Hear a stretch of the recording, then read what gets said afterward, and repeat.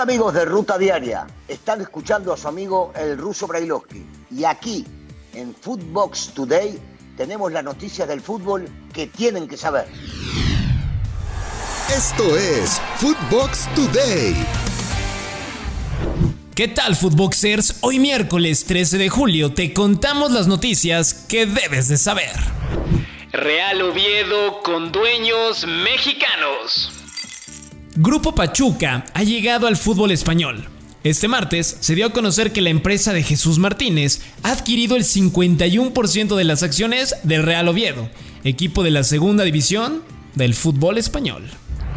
Cambios en selección. Tras los fracasos de la Sub-20 y la femenil mayor, Gerardo Torrado, Ignacio Hierro, Luis Pérez y Mónica Vergara dejarán sus cargos en las diferentes secciones nacionales y el resto se pondrá evaluación de cara a las siguientes semanas. ¿América teme al diablo? Sebastián Cáceres, defensa de las Águilas, habló en rueda de prensa previo al duelo que tendrán ante Toluca y asegura que no le tienen miedo a los escarlatas a pesar del buen arranque de torneo que tuvieron y el dominio que mostraron frente a Atlas. Escuchemos a Cáceres.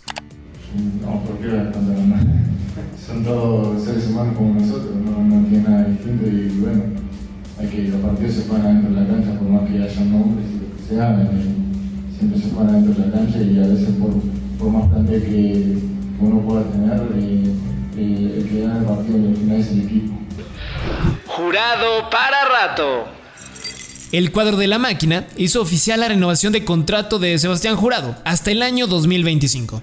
El joven guardameta de 24 años ha sido titular con la máquina después de la lesión que sufrió Chuy Corona el torneo anterior. Salcedo regresa a la Liga MX. El Titán vuelve a México después de su paso por la MLS con el Toronto FC. No le fue como esperaba y ahora llega al equipo de Juárez y se menciona que ganaría $2 millones anuales. Poca cosa. Más bonos incluidos. Además, habría que sumarle un contrato multianual hasta el 2026. Se va a convertir en uno de los jugadores mejor pagados de la liga. Escuchemos lo que dijo el Titán tras su regreso al fútbol mexicano. El mundial obviamente sabemos que falta, ¿no? para ese mundial. Pero si yo quiero llegar a ese mundial, sé que primero tengo que hacer las cosas bien acá en mi club. Y son de las cosas que te convencen como jugador cuando hablas con tipos como Hernán, como Miguel Ángel Garza, que fue el primero que me contactó, ¿no? Para contarme del proyecto. Joao Rojas es baja. El volante ecuatoriano, desgraciadamente, solo pudo disputar 32 minutos ante América tras lesionarse y ahora estará fuera aproximadamente 8 meses. Luego de sufrir una ruptura de ligamento cruzado en su rodilla izquierda, una dura baja para la pandilla. Mazatlán quiere fichaje bomba. Según información de TUDN, menciona que el cuadro cañonero quiere en sus filas a Giovanni Dos Santos. Aseguran que la directiva sinaloense, el jugador y el representante llevan días negociando. ¿Veremos al mayor de los Dos Santos en el Kraken? Orbelín tendría nuevo equipo. Algunos medios informan que el jugador mexicano estaría a nada de fichar con el AEK Atenas de Grecia de cara a la siguiente temporada. Iría a préstamo por 1 año sin opción a compra, por lo que se volvería a encontrar con Matías Almeida. España peligra en la Euro. El cuadro de la Roja cayó ante Alemania 2-0 en la segunda fecha de fase de grupos de la Eurocopa Femenil. Las españolas se jugarán la clasificación a cuartos ante Dinamarca este sábado, en la última jornada, ya que ambas tienen únicamente 3 unidades. Renovación en la Casa Blanca.